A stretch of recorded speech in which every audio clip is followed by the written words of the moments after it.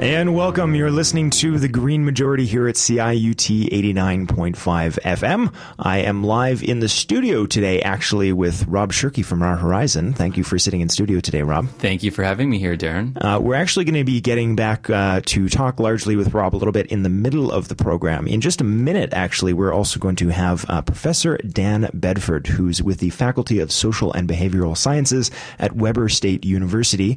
We're going to be talking a little bit about inoculating against climate denial. But while we're just getting him on the phone, actually, I thought that this is also going to be a bit of a theme, Rob, when we dig into some news about Our Horizon later, because you've also been traveling all over Canada and the U.S., advocating for labels on gas pumps. If Rob's been on the show a couple times, but in case you hadn't heard either of his previous visits as well, and I think some of the thing that we said we're gonna talk about a little bit is very similar. Is some of the responses people have to attempts to solve these problems. It's interesting because here I am trying to make us feel a little bit more connected to this problem. And I think that's sort of a big piece of the puzzle, but we'll get into that later for sure. Yeah, all right. So I believe we now have Professor Bedford on the phone. Are you there, Dan? Sorry, Dan, are you there? Yes, hello. Oh, there we are. Sorry, a very brief technical error. Thank you so much for joining us today on The Green Majority. Sure. Thanks for having me. We wanted to speak to you about this idea of inoculating against climate denial. You've been working quite a bit, I understand, with John Cook, also as well from the University of Queensland. And the article that really tipped us off to talk about this was the article that John put on the DeSmog blog, which is an excellent resource, if I haven't said that enough on the show already.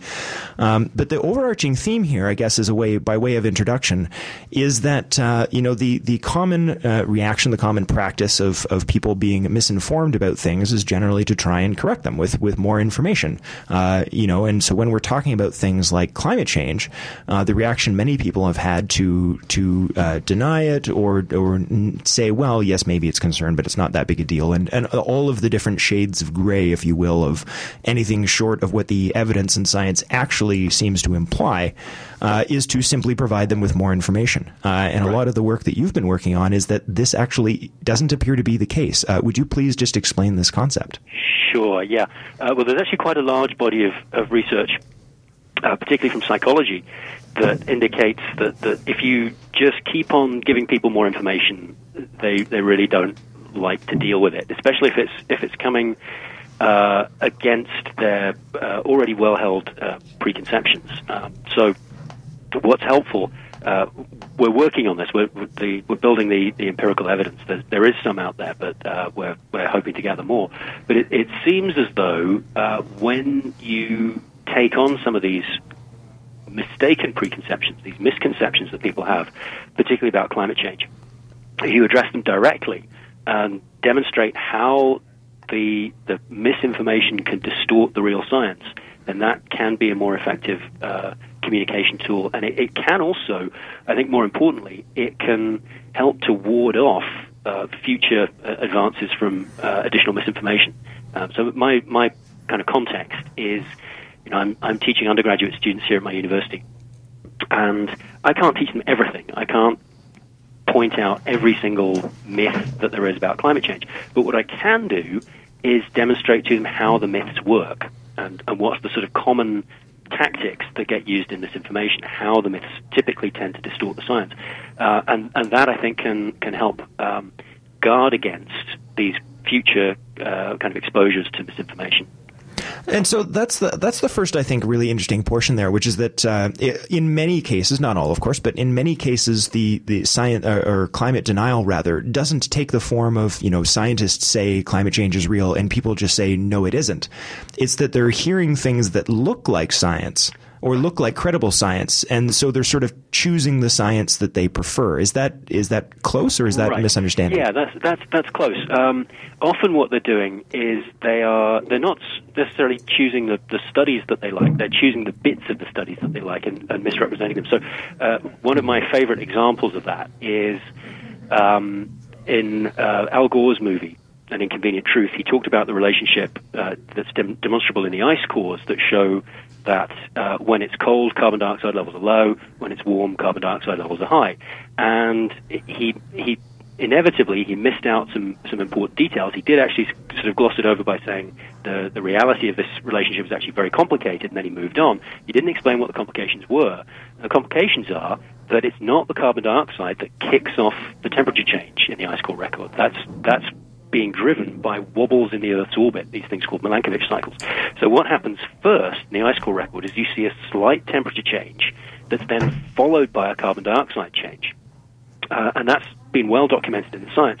So what the misinformation version of that does is focuses on that and says, look, temperature goes up before carbon dioxide goes up. Thus, it's temperature causing CO2 to change, not CO2 causing temperature to change.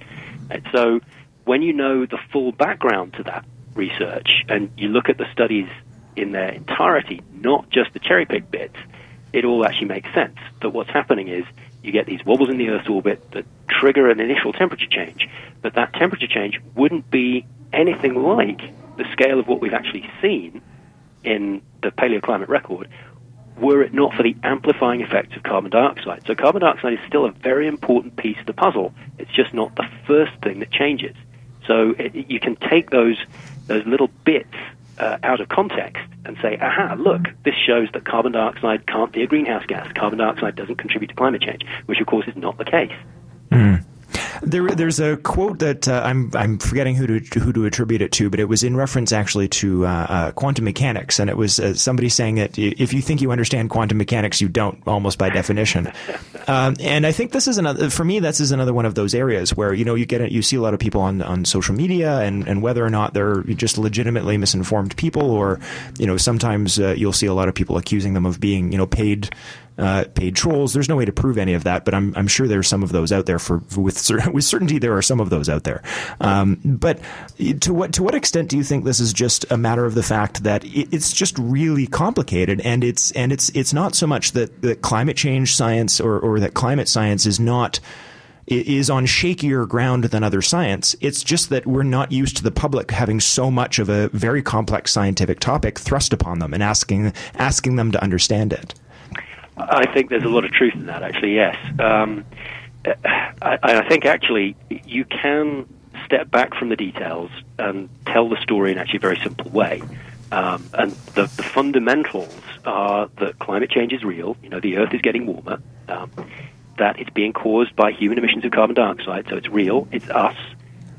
It's potentially a very serious problem. Scientists agree overwhelmingly about these things, and there are plenty of things that we can do. There are all sorts of policy options that could be put in place. So at a very simple level, there's 5 things that happen to be true about climate change. It's real, it's us, scientists agree about it, it's potentially serious, and there are lots of things that we can do if we would just get on and do them. And I think where the sort of denial industry or the misinformation industry has been very successful and very effective has been to start to focus on the fine details and cherry-pick pieces of the science, which can then be made to look very convincing and spun very convincingly, but they're very misleading. So, yeah, once you start getting down into the weeds of the details of the technical discussions, then you start to lose people fairly quickly, I think. But at its basic level, the climate change story is really quite straightforward. I think that's one of the things that sort of I rarely express this to people when I'm talking about the topic, but it's something that I think about in the back of my head, which is that you can take any book off any bookshelf and cherry pick a few sentences that seems to contradict the intent of the book.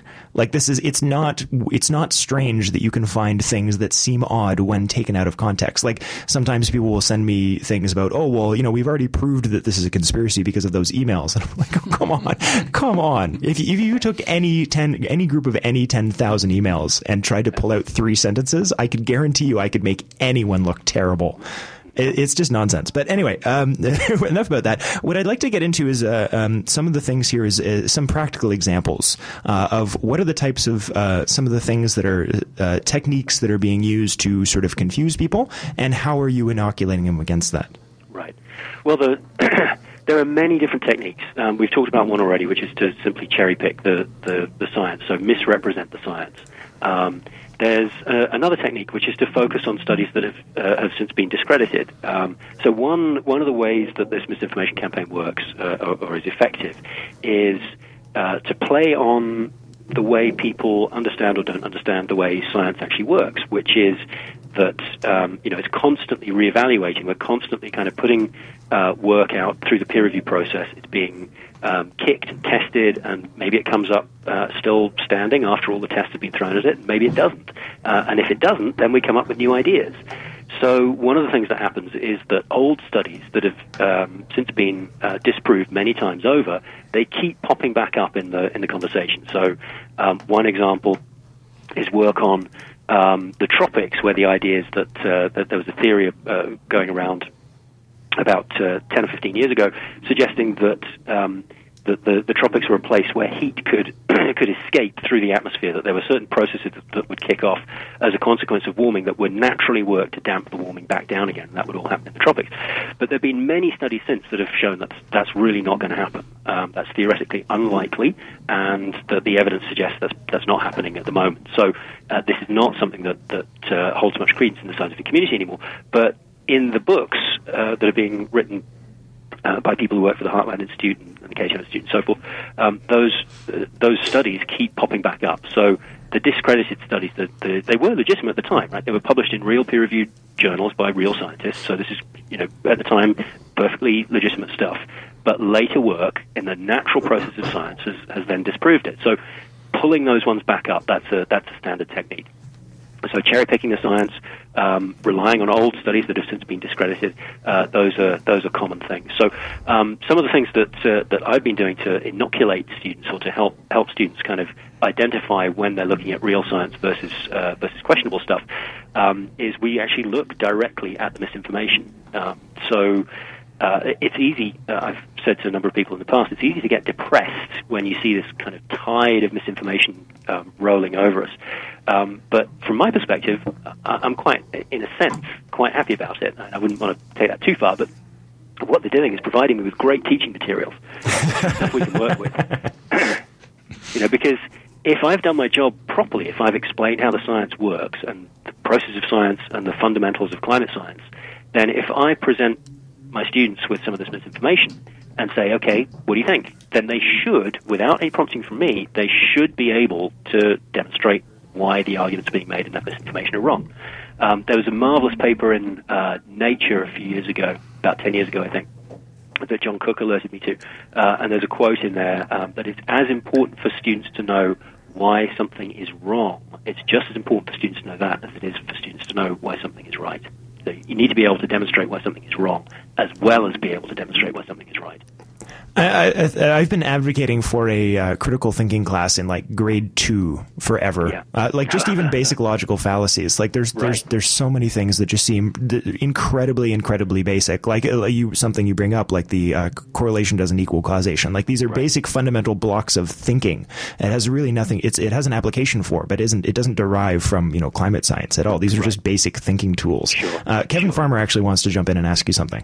Well, hi, Professor. Excuse me, sorry for that. And actually, Darren just sort of preempted me. I was thinking that long before we get to difficult concepts like some of the ones you're discussing, I was wondering just about the appropriateness of simply better education about the logical fallacies in the rules of debate and argument. Sorry, Kevin. Yeah, no worries. It's a good point, because I personally, as someone who deals with this, I have in years now, I cannot remember a single argument ever presented by any sort of climate denier that even before you got to the science wasn't some basic logical fallacy, like a false dichotomy, the undistributed middle, just these basic rules that say no matter what you're saying, this argument doesn't get out of the gate because it's engaging in a logical fallacy. And I'm just wondering what your thoughts are on that.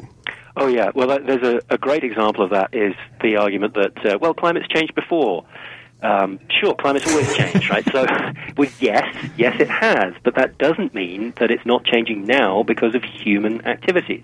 So the one thing does not lead to the other, logically. I mean, it's a little bit like saying, I'm going to steal from John Cook's Skeptical Science website, but the argument that they suggest there is that's a little bit like saying, people have always contracted cancer, so obviously cigarette smoking doesn't cause cancer, right? Or there've always been fires. People's houses have always caught on fire, but that means arson never happens, right? So you're right. There's these sort of fundamental logical fallacies, and I think this is part of what I try and do in the classroom with my students is to identify some of these logical fallacies. So you're right. It's not just about the science. It's also about the sort of standard critical thinking. And realistically, however much I might try and tell myself otherwise, most of my students, with the exception of the ones who are going to go on to graduate school, which is not many of them, but most of my students, they're not, in 5 years, 10 years from now, they're probably not going to remember the fine details of climate science. But what I hope they'll remember is how to construct a logical argument. Right. And I got a wry chuckle when you mentioned the tide of disinformation, because my wry joke about dealing with climate deniers is that dealing with climate deniers is like trying to hold back the sea, which is really ironic. And when you said, I wonder sometimes, because I pay maybe a little too much attention to this kind of news and this kind of discussion than would otherwise be healthy in a balanced life. And I'm wondering how much is out there. Like, it does seem like a tide some days if you wade into it. Pardon the pun. It just does seem like a tide of disinformation. And I'm wondering, is there really, as there appears to be, an army of shills, or maybe a squadron of shills and an army of useful idiots parroting their lines? That's a great question. I don't know. But what I hope and what I think is that the number of people who are actually perpetuating this misinformation is actually quite small. Certainly the number of people who are paid to do it is really quite small. And sure, it gets amplified by websites and blogs and so forth. And it seems like, boy, there's just this army of misinformation, misinformants coming at us. But I'm not so sure that's really the case. And certainly, I think when you look at surveys of public opinion, you find people who are out on the extremes, on both ends, actually, right? The people who are incredibly alarmed about climate change and the people who are totally dismissive of climate change, the two extreme ends. This is referencing the Yale Project on Climate Communication, the Six Americas surveys that they've done. But in the middle, and some are shifting a little bit more towards the alarmed end, and some are shifting a little bit more towards the dismissive end. But there's a big middle section there that, realistically probably doesn't really care all that much, one way or the other. They've got lots of other things to do. We're all busy. We have lives. I have 2 small children. They take up a ton of time. Lots of people are in similar situations. They're working lots of jobs, just trying to make ends meet. How much time do they really have to devote to thinking about climate change? Not much, probably. So it's the kind of large, not particularly convinced one way or the other, middle section that I think that's where the progress can be made, and that's where the communication efforts can focus. Dan, we're actually up against the end of where we would normally cut this off, but this is one of my favorite topics, so I have one quick comment and one final question for you. Sure. One of them was that, like, I know it's really bad too, and I should resist the urge, but sometimes I just can't resist the urge to respond to people, that send me, oh, haven't you read this new thing that proves that climate change is a hoax? I can't resist engaging with them sometimes, and the method that I've found the most reliable for me, and I won't pretend for a moment to think that I've changed anyone's mind, but I at least get them to leave me alone with this, was that it was sort of following through some of these thoughts to their logical conclusion, and then asking them if they'd considered what the logical conclusion of what they're actually suggesting is. And one of the most common ones that come up is people will say, well, this is, this is this or that, and, this is a hoax. And I say, okay, well, I can only think of 2 logical conclusions for this. Either you or the person that wrote this study is smarter and well-informed and has better research than the entire accumulation of the world's climate scientists, and you should probably be contacting them with this information instead of me. Or you're proposing one of the largest, most complicated, most number of people involved conspiracies in the history of the planet. And how do you sleep at night? How are you just not constantly terrified about what a giant conspiracy this would be? And they tend to back off at that point. And so the final thing I usually leave them with, which is just my favorite, was even if they don't want to take action on it, the head of every oil company has said climate change is real and man-made. All of them. They have because they have to, whether they believe it or not.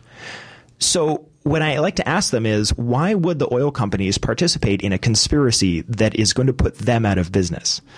And I've never had anyone answer that question, and generally they leave me alone at that point. So that wasn't even so much for you as that was just my little personal experience with this world. My final question for you, Dan, and again, thank you so much for joining us. If you tuned in partway through, we're speaking to Professor Dan Bedford from the Faculty of Social and Behavioral Sciences at Weber State University about climate denial. And the last thing, I want to just give you an opportunity to talk about the course, because I have actually, in one of the other ways that I answer these questions when I get stuff on social media about climate denial, is I actually just send them to your website for the course. I've been doing this for quite some time, so I hope I'm responsible for at least a few signups. Oh, good. Please just talk about the course and let people know how they can get involved and what is actually involved in this massive open online course. Yeah, well, the MOOC it's been a very interesting thing. I've actually kind of had relatively limited involvement with it. I've only actually done one lecture, but the whole idea, I mean, I have to thank John Cook for jumping on this, but he tells me anyway that the idea for doing the MOOC came from a paper that I wrote in 2010 called Agnotology as a Teaching Tool, which is the whole idea of agnotology is it's the study of how and why we don't know things. And that paper outlined the ways I use Michael Crichton's book State of Fear in one of my courses, and we, the idea is, okay, here's a whole bunch of misinformation, and can the students take it apart? So the thinking behind the MOOC was let's take this idea of dealing with climate change misinformation and use that as the kind of central structure for the course. So it's not about simply providing information about climate change. It's about providing information about climate change and countering the myths that exist about those particular ideas with regard to climate change. So there's like the lecture that I did is on the myth that all the climate scientists in the 1970s were concerned about global cooling and the onset of a new ice age, right? It's a very prevalent myth. It's very popular. It's very common. You hear it very frequently, but it's not true. When you look at the scientific literature, there's an excellent paper that's published in 2008 by Tom Peterson and co-workers that deals with this. They looked at the literature. They did a big study, and they said, oh, look, turns out that most of the papers being published at that time were actually about global warming. So the idea behind the MOOC is we take the myths and we explain what the science is, then we look at the myth, then we look at how the myth distorts the science, which cognitive psychology suggests that's probably the most effective way to deal with misinformation, is you present the information first, then the myth, then you show how the myth distorts the real information. So it's been interesting. John is an amazing ringmaster. He's really good at rounding up a lot of people. Some very accomplished scientists have been doing lectures. Kevin Cowtan, for example, at the University of York, who's famous for doing a new study of temperature data sets for global average temperature. And John managed to get a whole bunch of interviews from prominent climate scientists like Richard Alley, Catherine Hayhoe. So some really fabulous stuff in there. Probably the best way to sign up for it would be to go to the skepticalscience.com website and search for the Denial 101X materials. There's ads posted all over skepticalscience.com for Denial 101X. But I think it's a marvelous experience. A lot of great instructors, a lot of great scientists involved in doing the project. All right. Well, again, thank you so much for your time, Professor Bedford. Sure. Thanks for having me on the show. Absolutely. And we will have links to the DSMOG blog article and the course if you have any questions about that or you'd like to sign up, or maybe a few people that you'd like to refer to sign up to that. Please do. That will be available on the show post at greenmajority.ca later today. We're going to go to our first music break here, and we'll be back in a few minutes to talk to Rob, who's been sitting here patiently all morning. We'll be right back. You're listening to The Green Majority.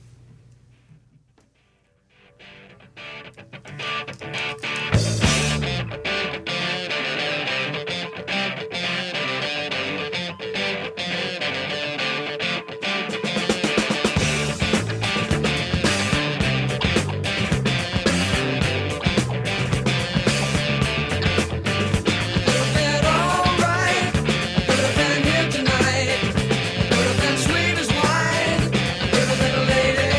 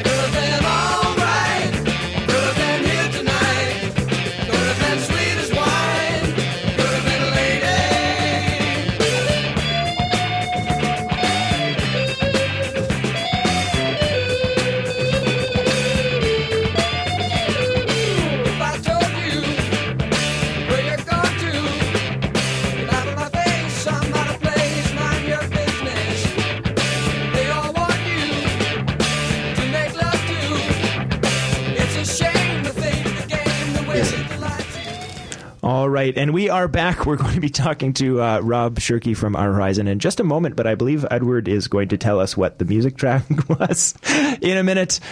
We've been trying to get into a good habit about doing this because listeners actually, I'd say about 5% of our mail is people complaining that we don't tell them what the songs are. So, Edward, would you please... we're getting through. Yes, people are listening and letting us know that we're doing things wrong, which we appreciate, by the way. That's no sarcasm at all. Please, comments, questions, or criticism is all welcome at greenmajority.ca/contact us. Edward, what was that song? Hi, that was you could Host Mike. Hello? There you go. That was You Could Have Been a Lady Tonight by April Wine. All right. Thank you so much, Edward. And we'll be doing that back again in just a couple of minutes. Without further ado, though, Rob Shirky is in the studio. Rob, you have been all over Canada and the U.S. recently. We're going to talk about some of the results of that for a minute and some of the conversations you've been having. You've been getting some really good press, making it to several newspapers. I want to congratulate you on that. But let's just, first of all, update people on, in case they haven't heard your other visits, if you just, again, summarize what Our Horizon is actually doing. And then just talk about all the stuff you've been doing, please. So the concept, the thing I'm advocating for is really a simple climate intervention. The thinking is for a lot of us, it's an issue. It's sort of amorphous. It's far away. We don't really deal with it or think about it day to day. That's part of why maybe it's a challenging one to address.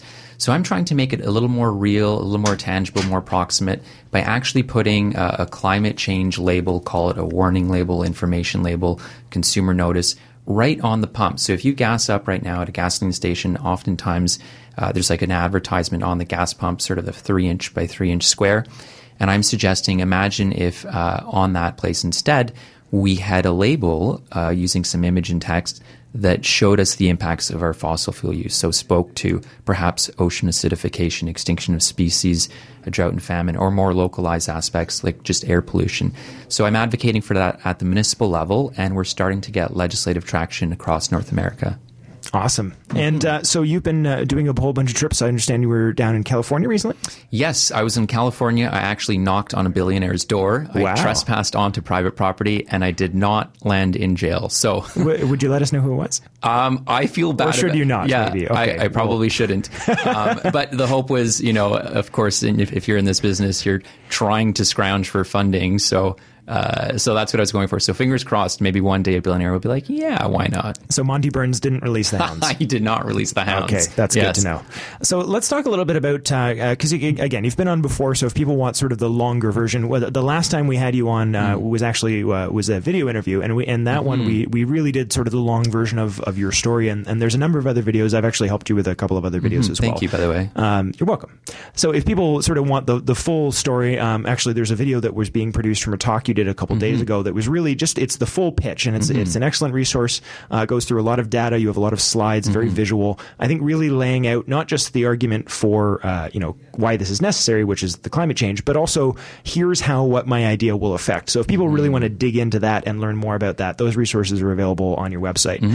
What I'd like to talk to you more about, and I think more the reason I wanted to have you on today, was to talk about some of the conversations you've been having, because for people that aren't sort of aware, Stefan, myself, and Kevin all work and volunteer with the Center for Social Innovation.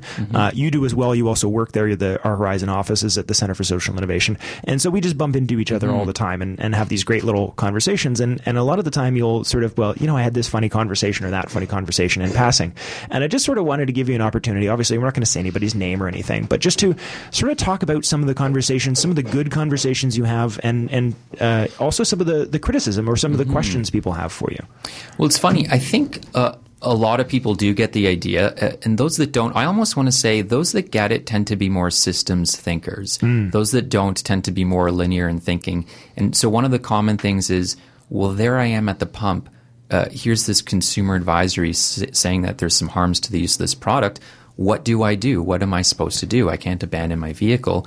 And so a systems thinker might actually say, oh, so if that's your experience at the pump, the end user is now previously this innocuous act, it's habitual, it's automatic, we just gas up, we don't even think about it.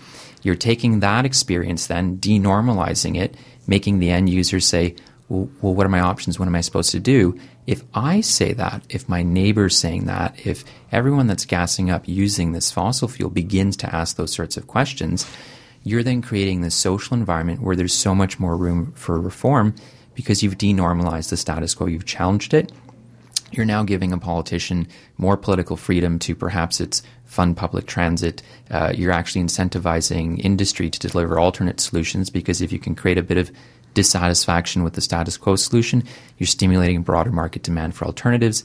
That's a signal to industry for opportunities for economies of scale. Perhaps you might see automakers roll out with alternate solutions.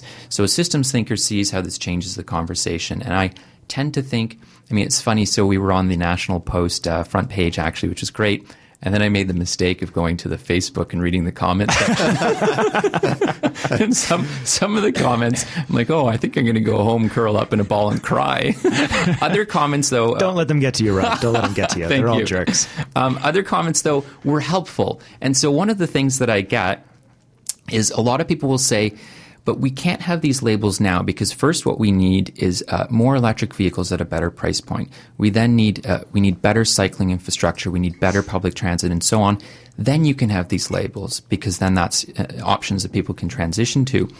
And I think it's based on this idea, if you build it, they will come, right? Mm. I'm thinking, hey, it's 2015. Like, where is it, right? Yeah. I tend to think it's actually if you make them want it, then you get to build it, then they will come. And so it's not, for a lack of alternatives that we can't have these labels.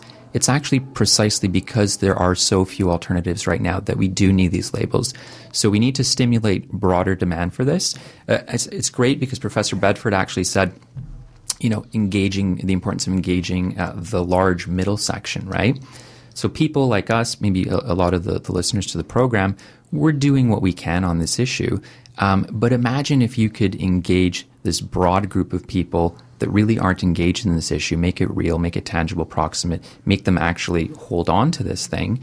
I think that's then a way of again, creating this space where politicians might be hearing from people that they've never heard from before, saying, well, what are my options? Public transit is terrible. That's fun. It's not from the same old narrow group that they typically hear from. So it's this easy, low-cost way of creating this shift then that I think enables so much more. So that's some of the comments I hear. The other classic one is, why don't you spend your time lobbying government and lobbying, businesses to change? And I'm thinking, well, that's great. I'm one person. This is a really leveraged approach to it, because if you can engage other people in this that aren't engaged in it right now, you then get a lot more people approaching. And I think we've actually had this conversation before at the Center for Social Innovation, where politicians in business, they often follow. They don't actually lead. So if you can create that critical social mass that's wanting something else, you're then giving opportunity for change to then follow. Yeah. And one of the other sort of things I found with that was that, for instance, so again, who said it was irrelevant, but there was somebody said something about, you actually weren't there, but I was hearing your idea being discussed. And somebody surprised me because I consider them, and I'm sure they are in a lot of ways, super progressive and on board with climate change, and no, they're not a denier or anything like that. Mm-hmm. But they had what I found to be an incredibly telling objection, which was... my little old aunt or whatever is already, she's very environmental and she's very concerned about these issues. But, she already does everything she can. Mm-hmm. Very similar argument. So, having these labels on the gas pumps is just going to make her feel sad because she's already trying really hard.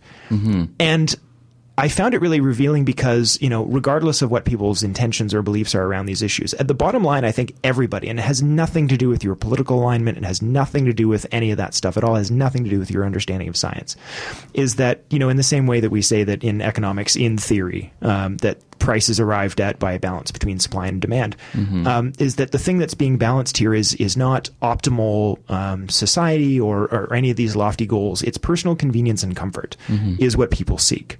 And, I'd love to do that, but I'll feel inconvenienced by that, even though that I know it's the right thing, and that many people do legitimately think that that's a good enough reason to not do something. And I found that I was floored by that comment. I really, really was. Kevin, you wanted to jump in. Oh yeah, my favorite. I've saved a couple of memes from social media. Not the comments. I never saved the comments. That would have been like Dante's 10th circle of hell if the internet comments had been around in the 14th century. YouTube comments and Facebook. Oh comments. Lord, yeah. But I've seen a couple of good memes, and one that always gives me a chuckle is there's a person addressing a crowd, exhorting, "Who wants change?" And every hand in the audience goes up, and the next line is, "Who wants to change?" And there's no hands going up. and I always get a wry chuckle about the fact that in our evolutionary history, we've been close to extinction a few times. Actually, the closest we ever came to extinction as a species was due to climate change in the geologic record. But we like to pride ourselves, even if you don't believe in evolutionary theory, we like to pride ourselves in our adaptability until someone asks us to change our behavior. And then suddenly we're just not adaptable at all. And I just find that all very, very interesting. That, but then on my more charitable days, I think, look, no one can keep up anymore, or fewer and fewer people can keep up with greater and greater demands in society. We're working longer hours for crappier jobs. We have less time, less resources, less patience, and less hope for the future to engage in change and the political process. And the system that we can't keep up with is a system that's predicated on destroying resources and producing garbage. Like, it's predicated on that. And then along come these environmentalists saying, but wait, on top of all the other problems, deal with the garbage. We want you to deal with the garbage. It's like, we can't even deal with the demands that are being placed on us. And those demands are part of a system that can only function if we produce garbage. Stop messing with me. So I think it's a very important discussion. I think Rob's got a great idea about how to the word I like the word you used was denormalize this act and encourage people to have alternative thinking. And that's the thinking. And this is maybe, I think, the best story that illustrates the power of this intervention. So it was a little over a year ago now that I was visiting my mother. So I live on the south end of town. She lives on the north end. Visiting her for breakfast on the Monday, on the Tuesday, on the Wednesday, trying to catch her on a morning when her fuel gauge is close to empty.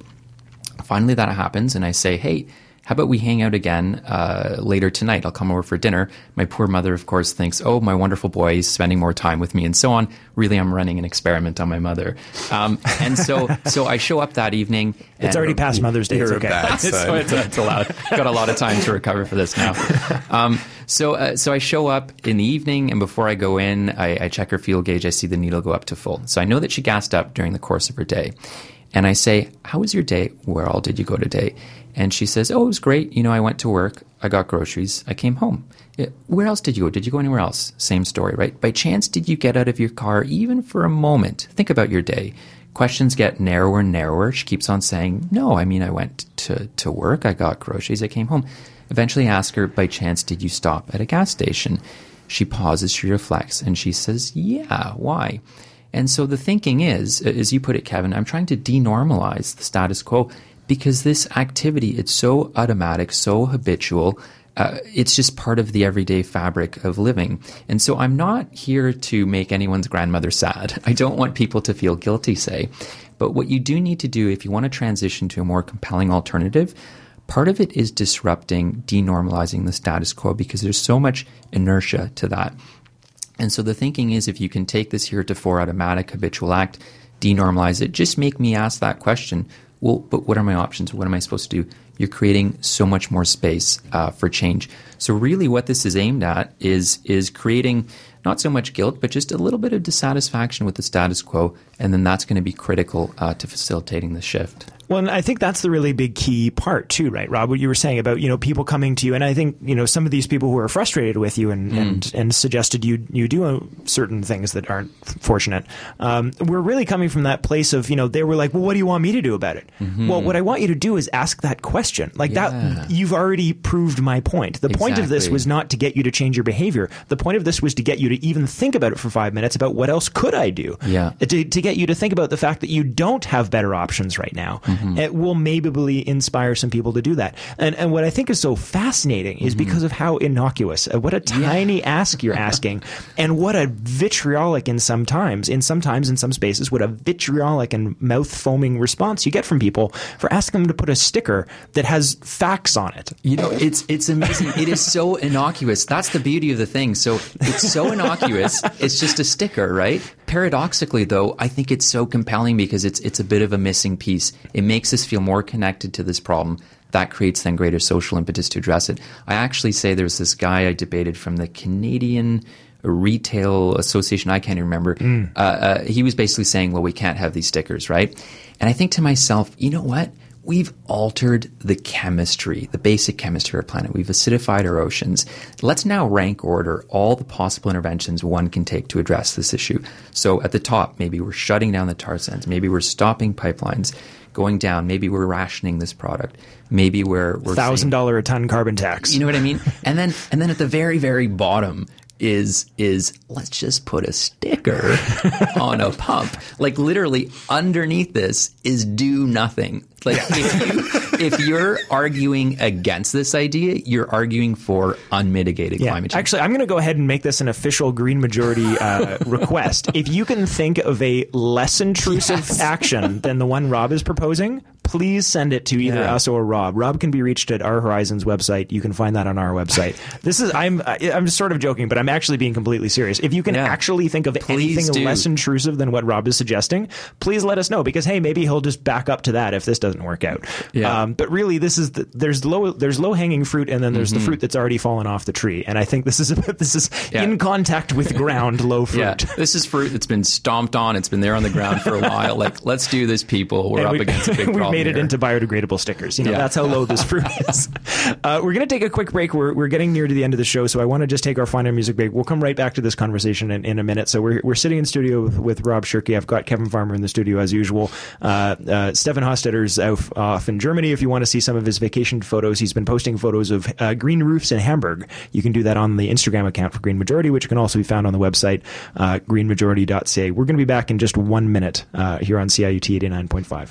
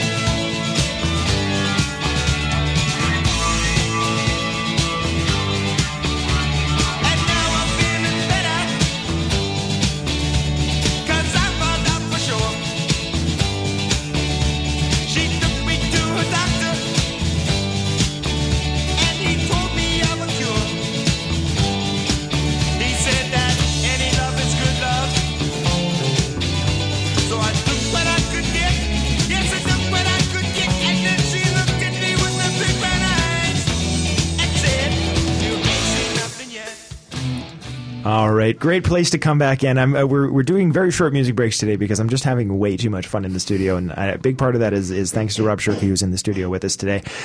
We have a couple of other things I wanted to announce. I threw over there that Stefan is away, but taking awesome photos of his trip around Europe of just cool environmental things that he's finding. He's already got a couple of pictures up from some really lovely green roofs in Hamburg. So if you're interested in seeing any of those photos, and if you miss Stefan, as the rest of us do, you can take a look at our Instagram account.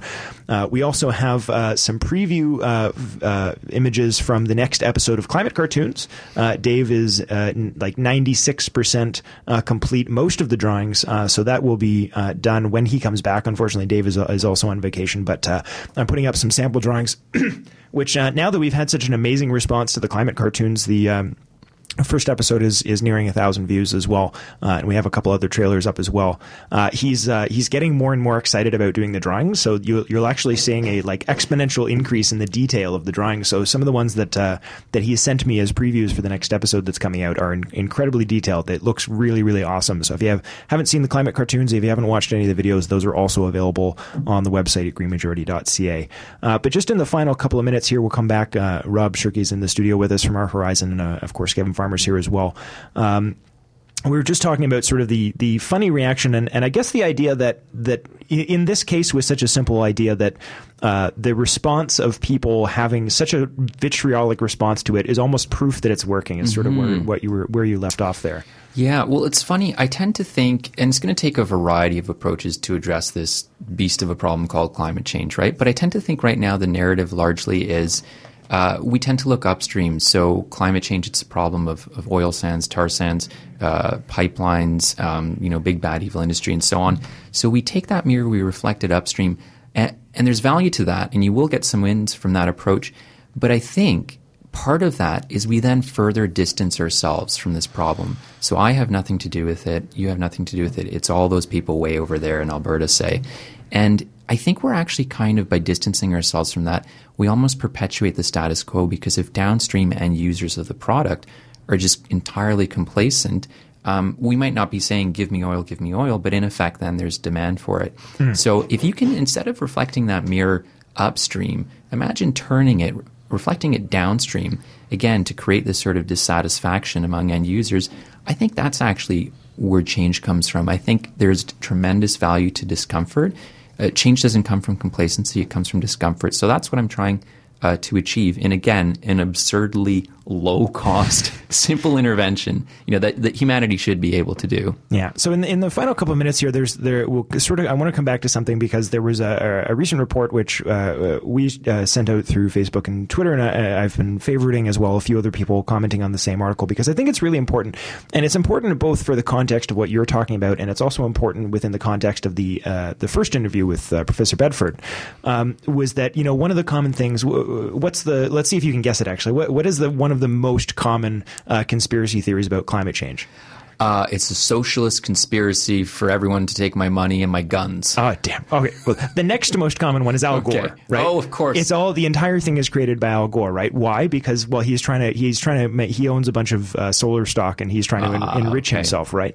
So, the insanity of the number of things in that's insane is not worth going into.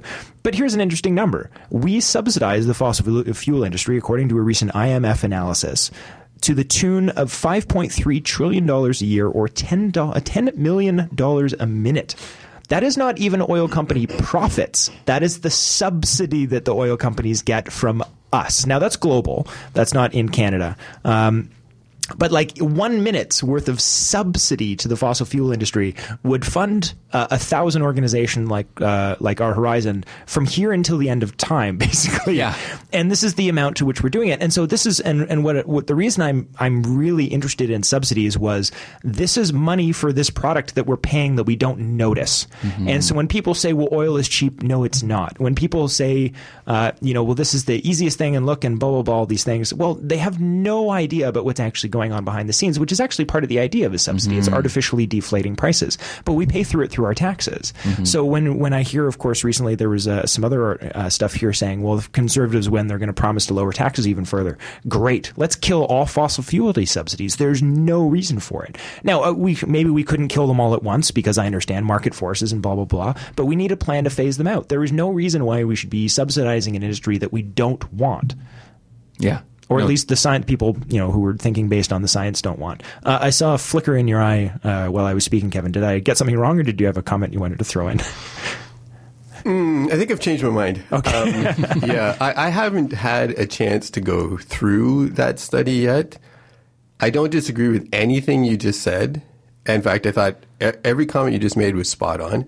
The last time I went through an IMF study about subsidies to fossil fuels, it was here in Canada, and they pegged the tally for indirect subsidies to fossil fuels at around $36 or $34 billion.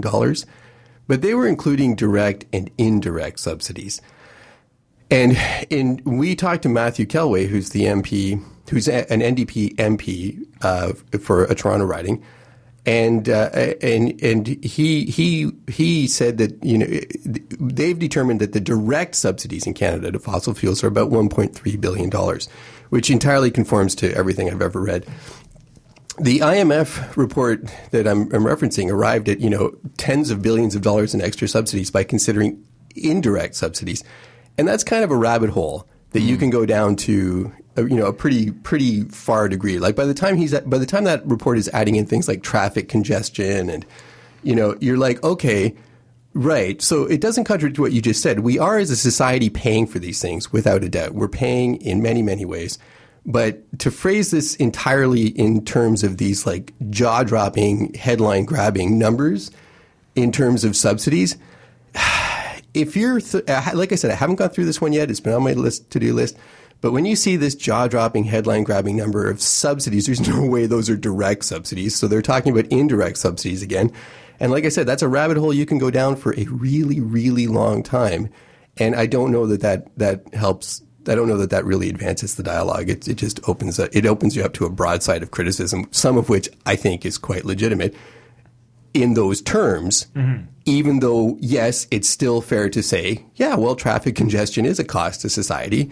It's just who do you actually assign the blame for that price tag, that particular price tag. So anyway, that was me changing my mind and not making a comment. That was your inner nerd going, it isn't that straightforward and simple. Look, and you're right, it's absolutely not that straightforward and simple. And I think that's just a product of the sort of, tweet length information society that we live in. I live in the real world, and I live in the real world where the laws of thermodynamics apply. I'm not on the show, pumping some, environmental ideology. I've arrived at my environmental ideology because I live in the real world where things like the laws of thermodynamics apply. So, I don't think we need anything but reality to make the case for sanity on the environment. Well, we've got about 5 minutes left. So maybe, Rob, do you want to maybe take a last crack at that idea? Does any part of your plan deal with talking about subsidies specifically? Is that because I know a lot of the information? Actually, that's a good point. We haven't actually talked too much about what's on the actual labels. So. Is any of that subsidy issue addressed on the labels? Are you planning to? And regardless, do you want to just talk a bit about what's actually on the labels? Yeah, well, what's interesting, so I caught that headline as well, and like Kevin, I haven't had a chance to sort of dive into it and see what all is included in that number. But if, say, for example, if it doesn't include the external cost externalities or the hidden costs of fossil fuel use, like we burn the product that causes warming, causes a melting glaciers, rise in sea level. Now we collectively have to share in the cost of upgrading our coastal infrastructure, right? I saw one tweet come out from the White House saying that by the end of this century, we might see at the low end a sea level increase of 1 foot, at the high end 4 feet. And if it's at the low end of 1 foot, you're looking at a cost to the United States of $200 billion, right? So to the extent that there are these externalities, these hidden costs of our use of fossil fuels, what I'm trying to do is, instead of asking that question, okay, how do we cost that? How do we then perhaps reflect it in the price of the product by way of a cap and trade regime or a carbon tax? I ask the broader question, how else can you communicate these externalities to a marketplace? And what those pricing mechanisms do, using this quantitative approach, sort of this language of dollars and cents, I'm trying to achieve using this qualitative approach, so just through the use of image and text. And so it's not the narrow how do we price it, it's the broader how do we communicate it to a marketplace. And what I think is interesting about it is, while we do need to price carbon, for sure, I think this has the potential to engage our sense of humanity in a way that perhaps a 5-cent, 10-cent increase at the pump doesn't. And even if, one is of the view that approach ultimately, hitting us in the wallet is the critical way to go, The very reality is when these labels, somewhat analogous labels anyway, came out on tobacco packages, it was in the early to mid-'60s in the United States. They were the first country to come out with the text-only labels. 2 or 3 years later, taxes on tobacco products shot up. Why? Because this thing was labeled, literally, figuratively as well, as harmful. It then creates this space for those sorts of interventions. So I do think it's critical that we label this product as having these harms, and then from there you could go perhaps, okay, well, what do we do with pricing mechanisms? Where do we go from here? So that's the intention. And if people want to take this up, it's really easy. They could go to our website at ourhorizon.org, and you can actually just pitch it to your counselors, and we're hoping that it sort of gets more traction in communities across North America. All right, and so the website so people can find it is? www.ourhorizon.org. All right, so we're at the end of the program. Unfortunately, we are out of time. I want to thank Rob Shirky from Our Horizon very much for taking some time to join us today as well. Earlier in the program, in case you missed it, we were speaking to Professor Dan Bedford from the Faculty of Social and Behavioral Sciences on Weber State University, talking about inoculating people against climate denial as well. Check out the website if you missed that, greenmajority.ca. I would like to thank very much our guests today, our listeners here in Toronto at CIUT, as well as our wonderful, our wonderful radio syndicate partners all across the country, and our online listeners. You can learn more about how to connect with the show in a variety of ways at greenmajority.ca. But that is basically it. All the time we have for this week. We've got another couple of great guests coming up next week. But for now, folks, have a good green week, and we'll see you all real soon.